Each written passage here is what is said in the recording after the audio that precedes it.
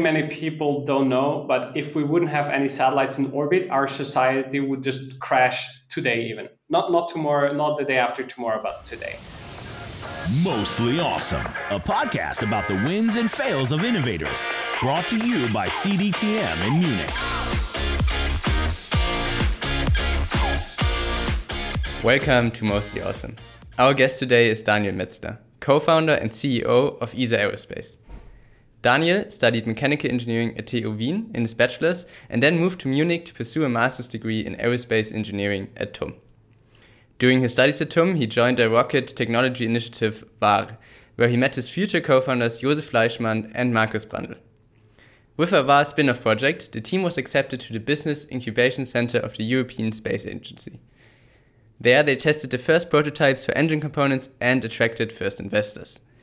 They also took part in Unternehmertum's Expreneurs program, and their first engine components were built in the high-tech makerspace in Garching.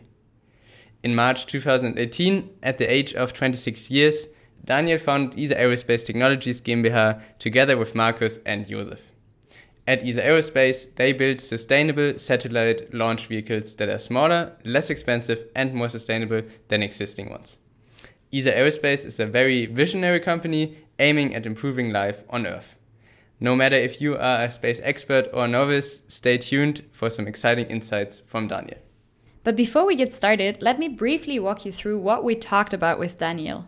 We start off by learning about what led Daniel into the aerospace industry and what made him realize that he wanted to found a startup in this space. In the second block, we talked more specifically about his founding experiences, namely what his fears were when founding in aerospace, what he learned from other companies, and what the rocket prototyping process looks like. Finally, Daniel made a point on why space technology is so relevant and shared his thoughts on how the future might look like in this area. Daniel inspired with his great passion for and deep knowledge about space, but also his courage and grit to found in this area. So without further ado, let's welcome Daniel Metzler. We're excited to have him on our podcast today. Thank you, Daniel, for being here. Let's jump right into it. You seem to be deeply passionate about space, and let us start off by asking, where does this passion come from? It's a good question, actually. I was always, and I've been always fascinated by anything that flies, whether it's aircraft, whether it's spacecraft, whether it's rockets. And so my passion just in principle went for anything that goes up in the skies. When you then although compare actually the aircraft to the rockets, it's just a different beast. And so when you go 28,000 kilometers compared to 800 kilometers per hour, the difference is definitely there. The challenge for engineering definitely is there in space.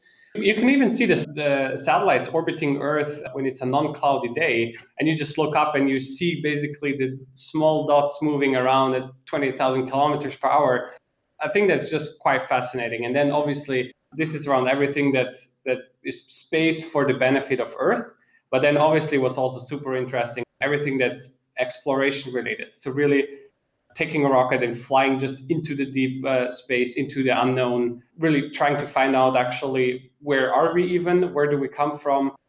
So yeah, it's just a super interesting science and industry. Mm. So very, very often these childhood dreams are then sort of burst once you really get into it. For you, this does not seem like it was the case. Actually, you joined a rocket technology initiative at TUM, the VAR. Would you maybe like to talk a bit about your biggest learnings there? Yeah, sure. So when I joined VAR, actually, I had absolutely zero clue about rockets.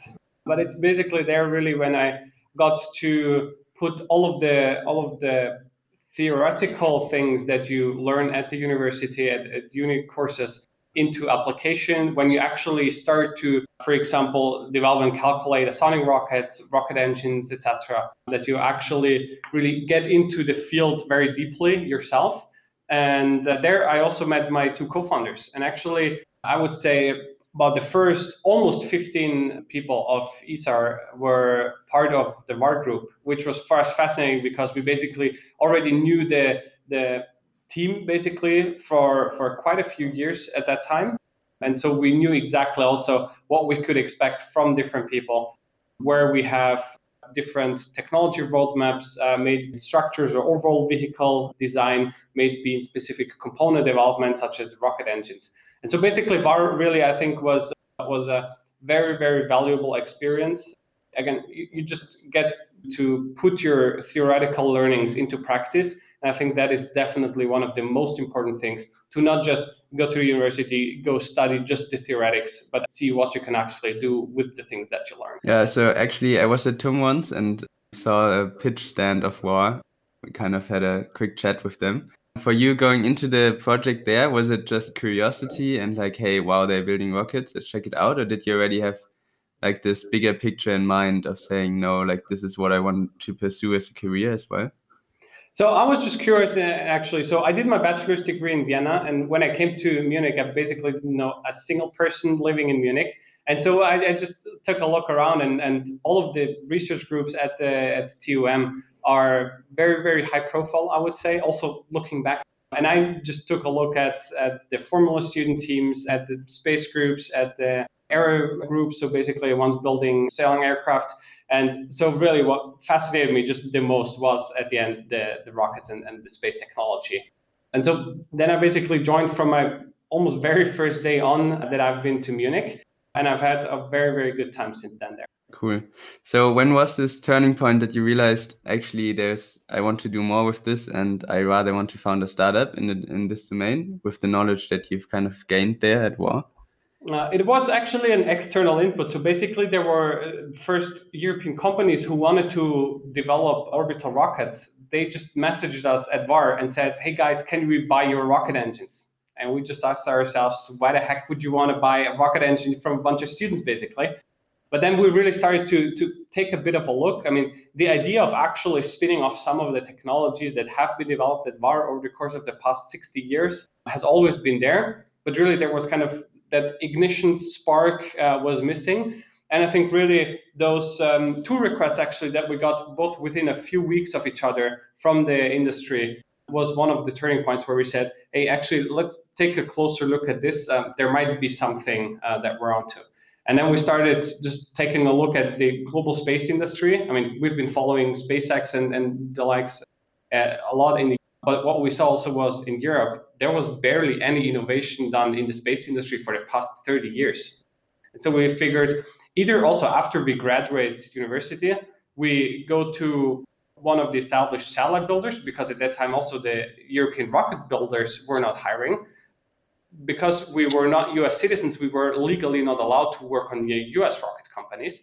And so then the other possibility would have been to switch industry completely, which also we didn't want to do. So we said, hey, what's the chances of actually raising 100 million euros and building a rocket company ourselves? That's super cool. And it already brings us actually to our second block, ESA Aerospace. And in 2018, together with two other TUM students, as you already mentioned, you co-founded ESA Aerospace as a spin-off from the work group. So what were your biggest fears with regards to entering the aerospace industry? So I think really the biggest fear was, are we able to raise 100 billion euros? Really, when you take a look at, especially even just 3 years ago, when we started talking to venture capital investors, they took a look at us with a very weird set of eyes and asked basically whether we smoked some weed or what. But when we told them we want to build an orbital rockets company, and investing into the space industry in Europe already just 3 years ago was an absolute no-go. So there was barely any investor who even knew that there's also commercial space industry and not governmentally driven. So that was really the biggest topic. And we actually thought a lot about making ESA Aerospace in the US just because of the funding. But then we met very, very cool venture capital investors from V Squared Ventures, deep tech venture fund based in, as well as Bülent Altan, a 12-year SpaceX veteran who actually also studied at TUM. And so both together with them and also then Unternehmertum Venture Capital, we started in mid-2018 with our seed round. And basically the challenge that we set ourselves was just, okay, the best, or we're basically only going to find out whether we can actually raise the money or not if we try it. And so they supported us with a single-digit million seed round, and we started basically off building that. But really, I think the biggest fear was not even technological. I think we've always known that we're going to make the tech work. It's really just, are we actually able to get the funding to actually develop it? Do you think with your example, kind of as a lead example, did this change now? Are there now more investors curious into investing into space technology and the aerospace market? Yeah, very, very much so. I think the space industry, if you take a look at the US market, for example, there's barely any investor who has not done space investment. In Europe, the traction is taking up more and more. Even if we take a look at our own investors, there are investors who have never ever before invested in just even hardware. And so basically when you go from software to hardware, you're here, and then rockets are probably here. And so this is really though what is driving also a lot of other investors when they see that some of the leading European venture capital investors, such as Earlybird or Lakestar, actually get into the space industry, even though it's a field they've never invested into before. The others basically are drawn to it as well. And so what we see now really much over the course of the past 1.5 to 2 years is a very vibrant and flourishing space industry that's commercially driven in Europe, and where also more and more venture capital is actually being funded into. Yeah. So, I mean, we frequently hear the phrase hardware is hard. This is already kind of what you said. Like rocket, of course, is at the very end of hardware. So how do you actually start prototyping a rocket? It's a good question, actually. So basically, it's with any very, very complex part, product, or component. You just break it down into a lot of smaller things and then tackle just each challenge, each problem, each component, each subsystem of the rocket one by one. And so we already in the beginning realized the propulsion system was going to be one of the most challenging ones, although it was also the field where we had the most experience in developing rocket engines at VAR already. Still, it was a different animal that we're building now at ESAR. And so we just, for roughly from the first 20 employees we had at ESAR, I would guess about 15 or so, if not even more, were just working on propulsion. And so you just break it down. You do a lot of simulations, you do a lot of calculations, but then again, we're driven by actually prototyping and going into hardware as fast as you possibly can. Because also, as you know, at the end of the day, you get, when simulating, you get some nice, beautiful colored pictures, but you still have not too much confidence possibly into the results. And you anyway have to actually confirm them in tests. So why not just basically do the bare minimum of simulations and then go directly into hardware and into prototyping? And so about a year ago, we really started to go a lot from, so basically after about 1.5 years of development, we started to actually take the simulations, the overall vehicle designs, and actually get into prototyping. We figured fairly quickly that it's not as easily done with external manufacturers as we wanted to. So we also started to build up our in-house manufacturing. And over the course of the past 12 months, we've built up our 4,000 square meter production facilities with now almost 30 employees, purely just in manufacturing and prototyping to actually build. This kind of sounds also like the journey of SpaceX, no? They also, I think, then also did all the manufacturing in-house. Do you kind of see SpaceX as a reference and kind of try to get some learnings from them to apply to your own company?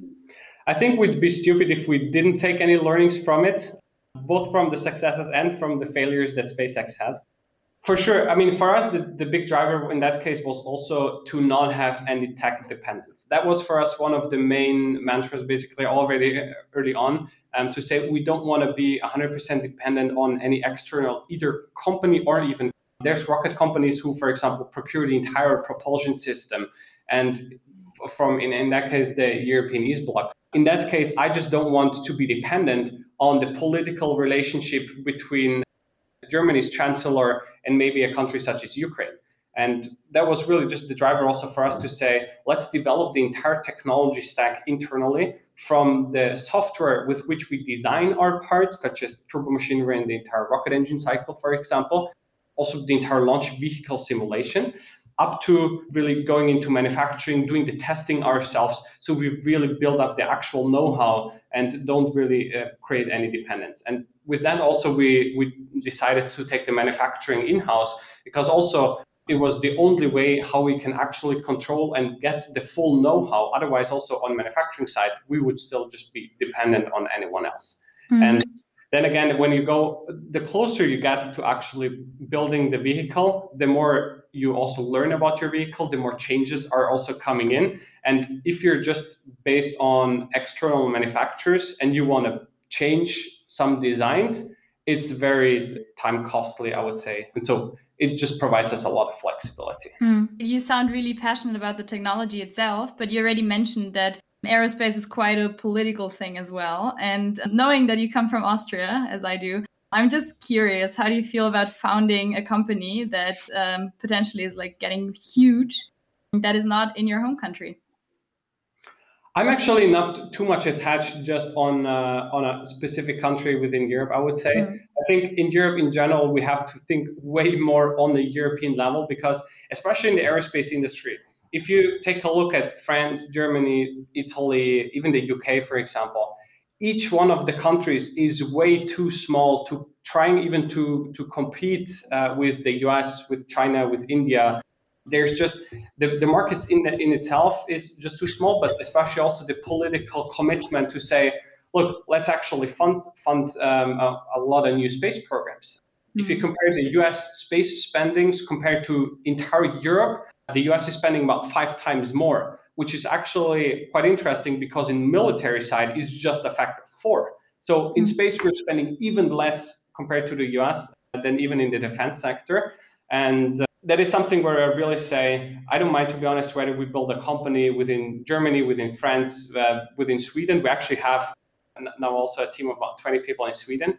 But really, I think in Europe, we definitely need to think more on a European level and don't get attached too much to the actual borders between the countries. Yeah, totally agree. Why Sweden? Just out of curiosity. So we actually wanted to find a suitable spot for testing our rocket engines. And unfortunately, they're super loud. So it's roughly about the soundness level of a fighter jet aircraft. And so we needed to find a suitable spot. Unfortunately, in Germany, we just failed the German bureaucracy. It took us about 2.5 years to just get an offer for a potential test site. And within Sweden, the Swedish Space Corporation, so basically the company running the Swedish space program, was super fast. There's already an established site for launching sounding rockets, launching high altitude balloons.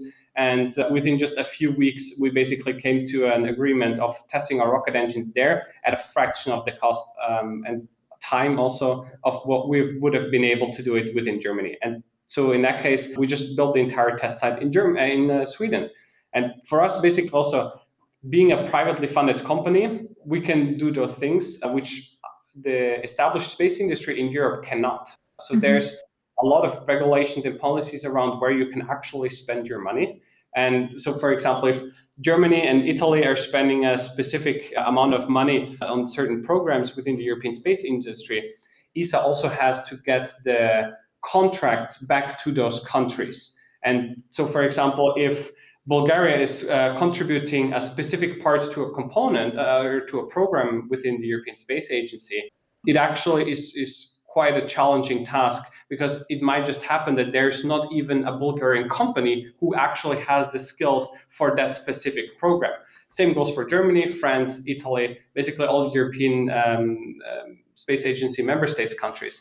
And so that is a huge asset that we have, that we can just basically do whatever we want to do.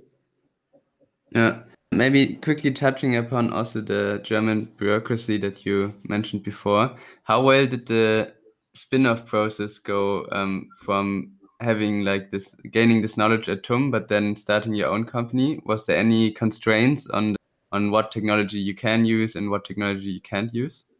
No, not at all, actually, because the systems we develop at ESA are completely different to those that we developed at TUM. So it's not that we took out any IP or anything, but it was really, we just took the learnings and the know-how we gained over the course of the past few years to apply it to a completely new product at ESA. And so I would say the underlying physics obviously is the same, but really what we do with it on how we build it for example, the rocket engines we built at TUM were hybrid rocket engines. Now we're building liquid rocket engines where both of the propellants are liquid, and just the entire design of it is inherently different.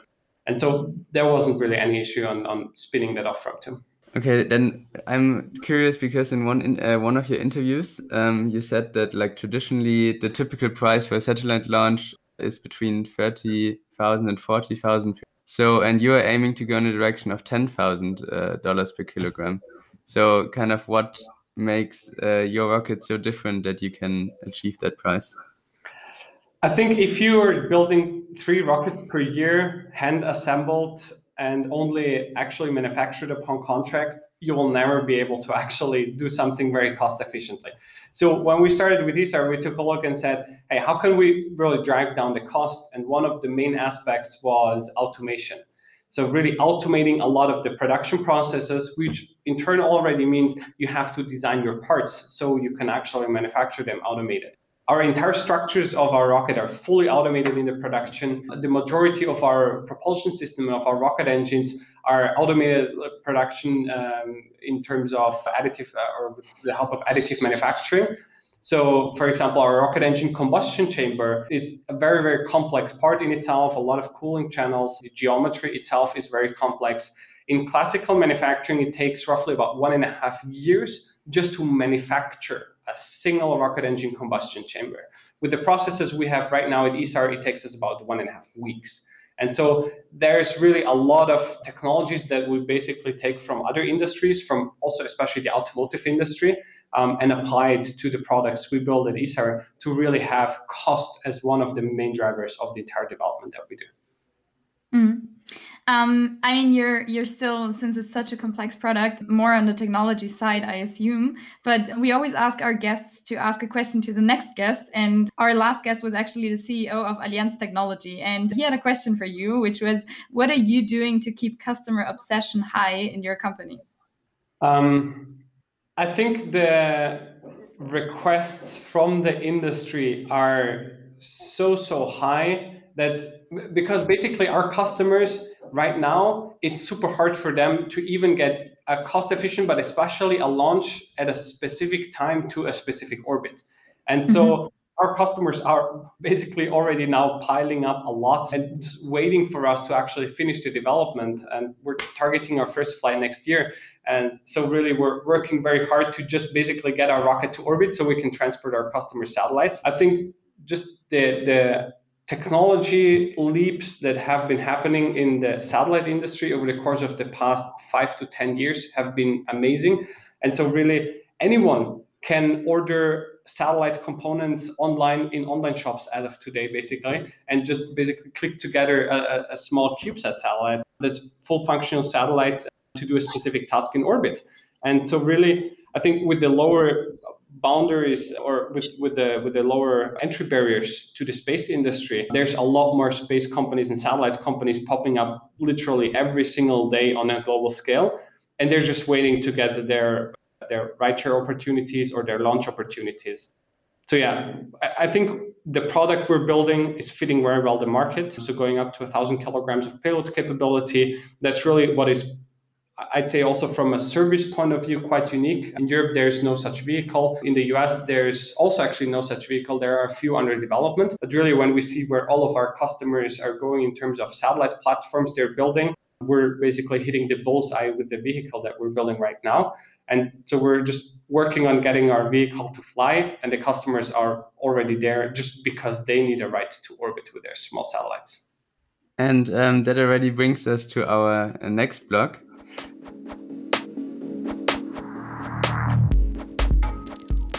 So in an interview at TUM, you mentioned that without satellites, we would not know that the sea levels are rising a little bit every year. Can you elaborate a bit on how space technologies and satellite data can help us improve life on Earth today? So I think many people don't know, but if we wouldn't have any satellites in orbit, our society would just crash today even. Not tomorrow, not the day after tomorrow, but today. It's, I would say, almost small things that everyone takes for granted, such as GPS. At every second on your phone, you have satellite data updated from a minimum 4 satellites to actually determine for you where you are. Without GPS, I mean, there's a lot of systems not working, from an ATM up to the entire navigation, the entire air traffic. Things such as, for example, also air traffic control and air traffic surveillance we do with satellites. So without satellites, there's also no air traffic. There's no maritime business, because also the maritime industry and ships are basically just using satellites to, on one side, actually navigate, but on the other side, to also determine the best routes based on currents in the sea. And if you just choose the wrong route and you actually get into a strong current, it may happen that a shipment from Asia to Europe, for example, is not taking 2 weeks, but maybe 4 weeks. And so there's also kind of a lot of industrial topics where space technology comes in. What's very important actually, though, is also the entire climate change topic. We wouldn't know about climate change if it weren't for satellites. I mean, as I mentioned, why or how do we even know that sea level is rising? It's not that you take a ruler, stand in the port of Venice and actually measure every day, oh, now we're up at like 0.00001 millimeter. But it's actually the satellites that give us an overview of the entire globe. Similar goes for water usage, CO2 emissions, methane emissions. Methane, for example, is a transparent and odorless gas. You cannot see it, but it's actually quite dangerous for your health. And so satellites provide us the technologies and the services, so we can, for example, monitor oil pipelines, really enable us to fight climate change with actual data and not just assumptions that we make. Yeah. But I mean, the GPS system and like several other satellites are already in place and in space. So kind of what are the new satellites that you are sending up now? Who are the customers who now demand to have more satellites in space? So a lot of the satellites that are being put into space right now are for internet connectivity. So by the end of this year, the first services will go live with really high speed, high bandwidth internet directly from space. So the same as you get television into your home right now, you will also get 150 megabit per second internet into your home, just with a small antenna, basically the size of a pizza, basically.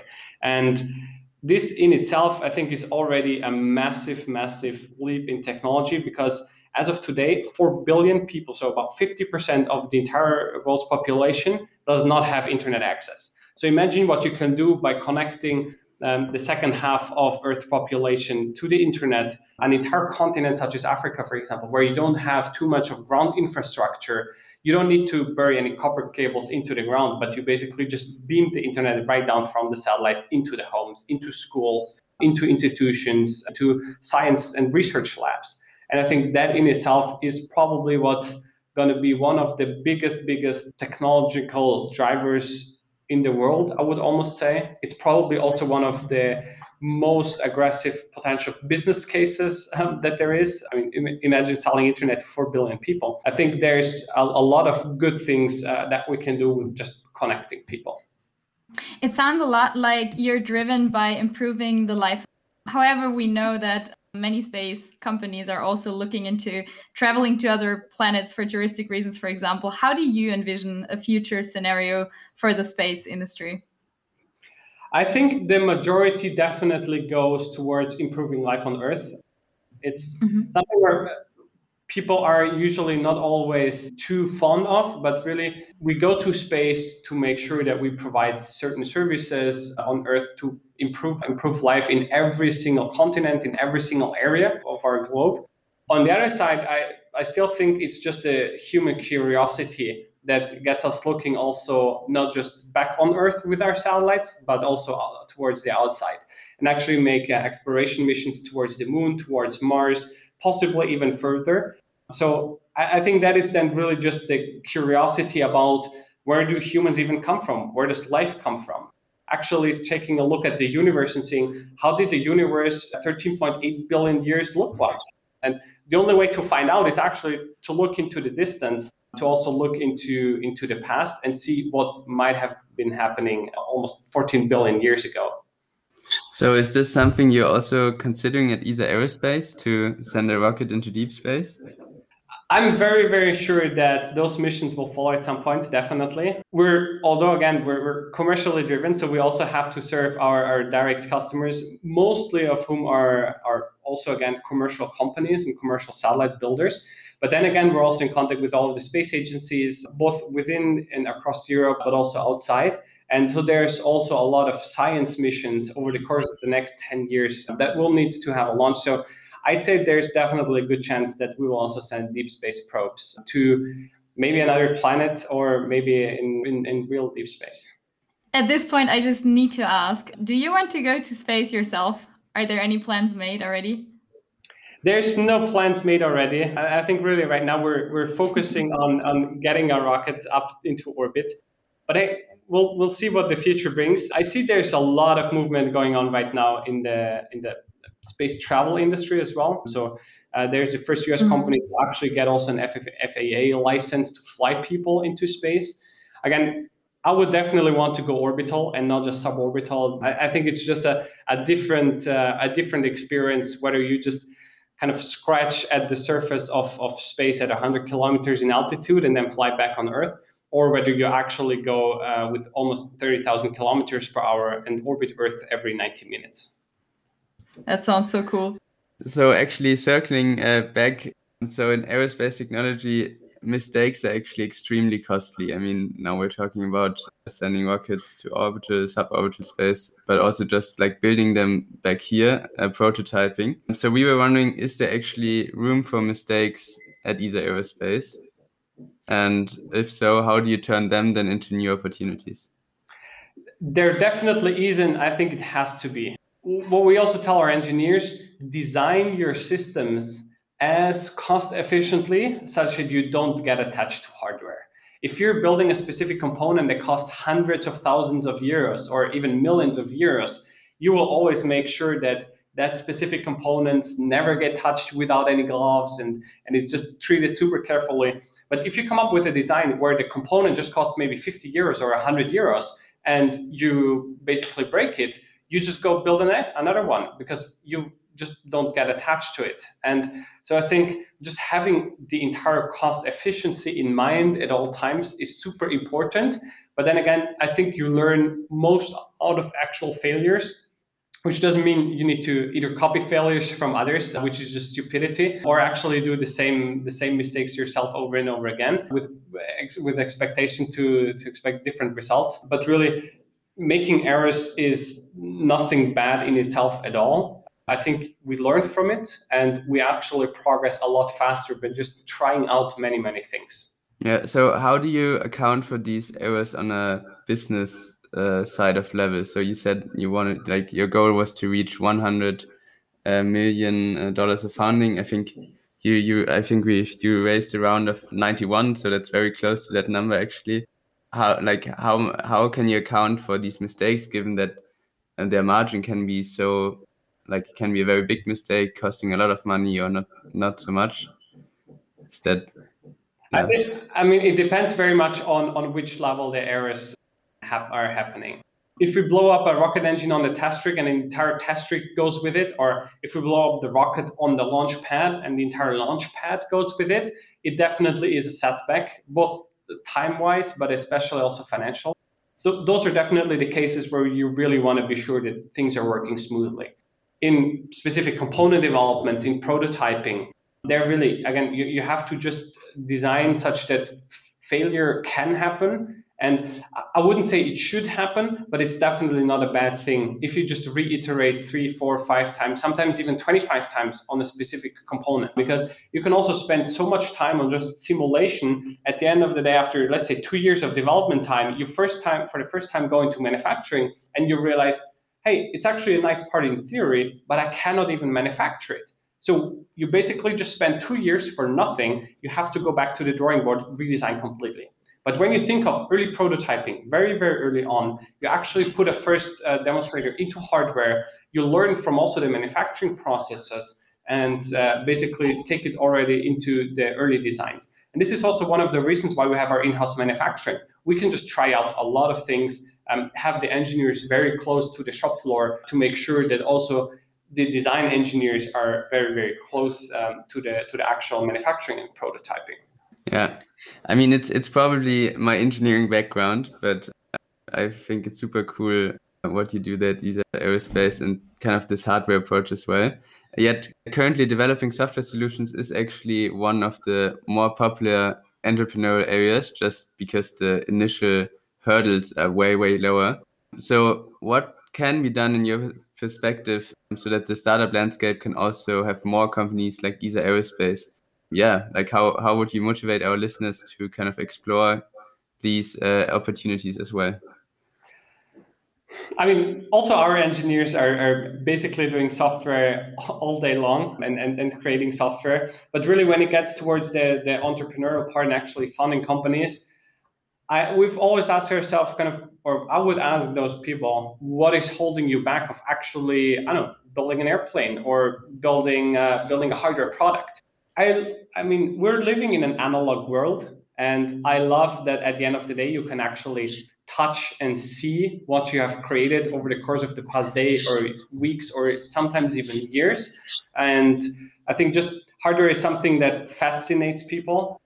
Although I definitely see the big potential in software, at the end of the day, if every single person in the globe would just do software, what would you eat every day? With which car would you actually drive to either university or to your workplace? And so I think the hardware part we can never leave out. And I'd say the hurdles are sometimes just in development timelines, and because basically it's easier or mostly faster to develop software than hardware. But then on the other side also, I think people should go after what they just really like to do. And if it's building a hardware product, then you should build a hardware product, no matter how hard it is. I mean, as I said, it's called hardware because it's hard, but it's also very, very rewarding. And when we see a rocket lift off from our launch pad, I would never want to go back and take the decision differently of building a software company. Yeah, that sounds awesome. Still, I feel like, and this is more of a personal question, but I feel like it takes a lot of courage to stand there and say, like, I'm building a rocket now. So how do you handle probably a lot of comments that are saying, like, are you crazy? This will never work. I mean, if you ask yourself, what's the worst thing that can happen? In that case, well, either we don't get to actually develop the rocket because we, for example, wouldn't have gotten the funding. In that case, well, probably we would have looked towards either building another venture or actually working maybe in another startup or company. But really, when you take a look at the worst case scenario, if it does not work out, it's oftentimes way less dramatic than what it might look like in the very beginning. And so think very hard about what is actually the worst case that can possibly happen. Maybe you lose a few €1,000, maybe even a bit more. You might lose a lot of time, but in that case, still, you would have gained a lot of experience, which will probably shape your way going forward as well. So I always ask myself, what if or what if not? And basically just see how those two scenarios would play out. I would say this is awesome last words for this block. So let's move on to a more practical toolbox. We would like to give our listeners some tools from you on the way. So as a first question, what is a book that everyone should read? To be honest, I don't think there's a very, very specific book that everyone should read. I think, especially, for example, in the entrepreneurial world, there's a lot of books where a lot of the comments are basically quite repetitive. I mean, there's definitely a good one, which is, for example, From Zero to One from Peter Thiel. Again, just reading from a lot of experienced entrepreneurs. I would always want to read basically from entrepreneurs themselves, so people who have been there, who have been in those shoes. But I think it's, again, a very personal topic on how you spend your time reading books. I would actually love to read more even. But then again, when I have the decision between taking a very close look at some system on a rocket and reading a book, I would always take the rocket part. Getting the initial entrepreneurial spirit, I think there's a lot of good books around, but I would definitely suggest to take it from people who've actually started and built their own companies before. Nice. An app everybody should download. An app that everyone should download. I mean, for some, it's something like if you don't have time to actually read through the books, you can go for Blinkist and actually basically just draw the summaries of it. What I just love to use is very simple, but it's my notes app on my phone. I just love at 3 a.m. in the morning when I wake up, I have an idea, I just take notes. It might be a very, very small and simple tool, but it helps me also keep my thoughts organized. Nice. Do you have a podcast that you love listening to? I'm very, very much looking forward to who you're going to have on CDTM in the future on this podcast. I like Handelsblatt Disrupt as well. So taking a very holistic approach on also industry topics, political topics sometimes even. Do you have a routine that you follow? Get up. I would almost say early, but I'm not too much of the early bird person. Get up, I would say a reasonable time in the morning, and then go back to sleep quite late. I usually tend to just be an office person or be in a manufacturing hall as I'm right now. Yeah, so I think there's not a specific routine. I think especially when you build your own company, there's not a single day which is repetitive. You're doing different things over and over again. What I just love to do is really talk to a lot of people, and really my only routine is having a very, very regular check-in with my team from my direct reports up to everyone that is working here in manufacturing and testing, etc. And the last one for our toolbox, who is an innovator everybody should know? I definitely think everyone should know Elon Musk. I would say almost an obvious question or obvious answer, but I've learned that actually there's not too many people in this world who are aware of actually what he's done so far. I think a lot of, for example, the entire, I would say almost new space industry or revival of the commercial space industry is based on the success of SpaceX. And so I think there's definitely a lot to learn about being brave and just building a company when everyone in the entire world said it's not going to work. Okay, thank you so much, Daniel. Thank you so much for all the insights that you provided here. It was super cool to talk to you. So actually, we also want to give you the chance to ask a question to our next guest. She's Caroline Weimann, founder of Join Politics. They encourage more people to go into the entrepreneurial space around politics. So do you have any question for Caroline? I would ask her, what if there is one thing, like one law or one thing that you can change in politics? So basically, if you're a chancellor for a single day, what is the thing that you would do first? Nice. That's a very good question. We make sure to ask her that. And yeah, with that being said, thanks again for being here. I think, a lot to take away. And yeah. Thank you so much, Daniel. You're welcome. Thanks for having me.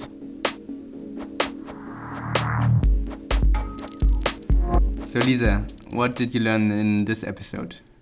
Yeah, so what I found most interesting was this whole space industry in Europe topic, because I had no idea that it was so hard and that before he started there was basically no option to do his job in Europe, but that he would have had to go to the US. And then generally these space-specific problems, such as going to Sweden for launching because of noise and this kind of stuff was, really new to me. And I think this also leads me to the point that I felt like he just has a lot of courage to be there and just decide if there's no space industry in Europe, then let's create it. So this was really cool, I think. Yeah, I think I love that mentality that he says, I don't have to go to the US, let's stay in Europe, and that he doesn't see the borders that tightly. Like, I mean, he is from Austria, but still he says, okay, if we want to pull it off, then we have to do it together as kind of Europe. And I think that's something super important anyway, that we kind of see this power that we have as Europe. Yeah, so that was very inspiring. And also having that courage to do a hardware business. I mean, it's like it requires a lot of funding. It also requires a lot of like experience from the first hand. And I think this is something he gained at TUM through studies and then also meeting his co-founders through these projects.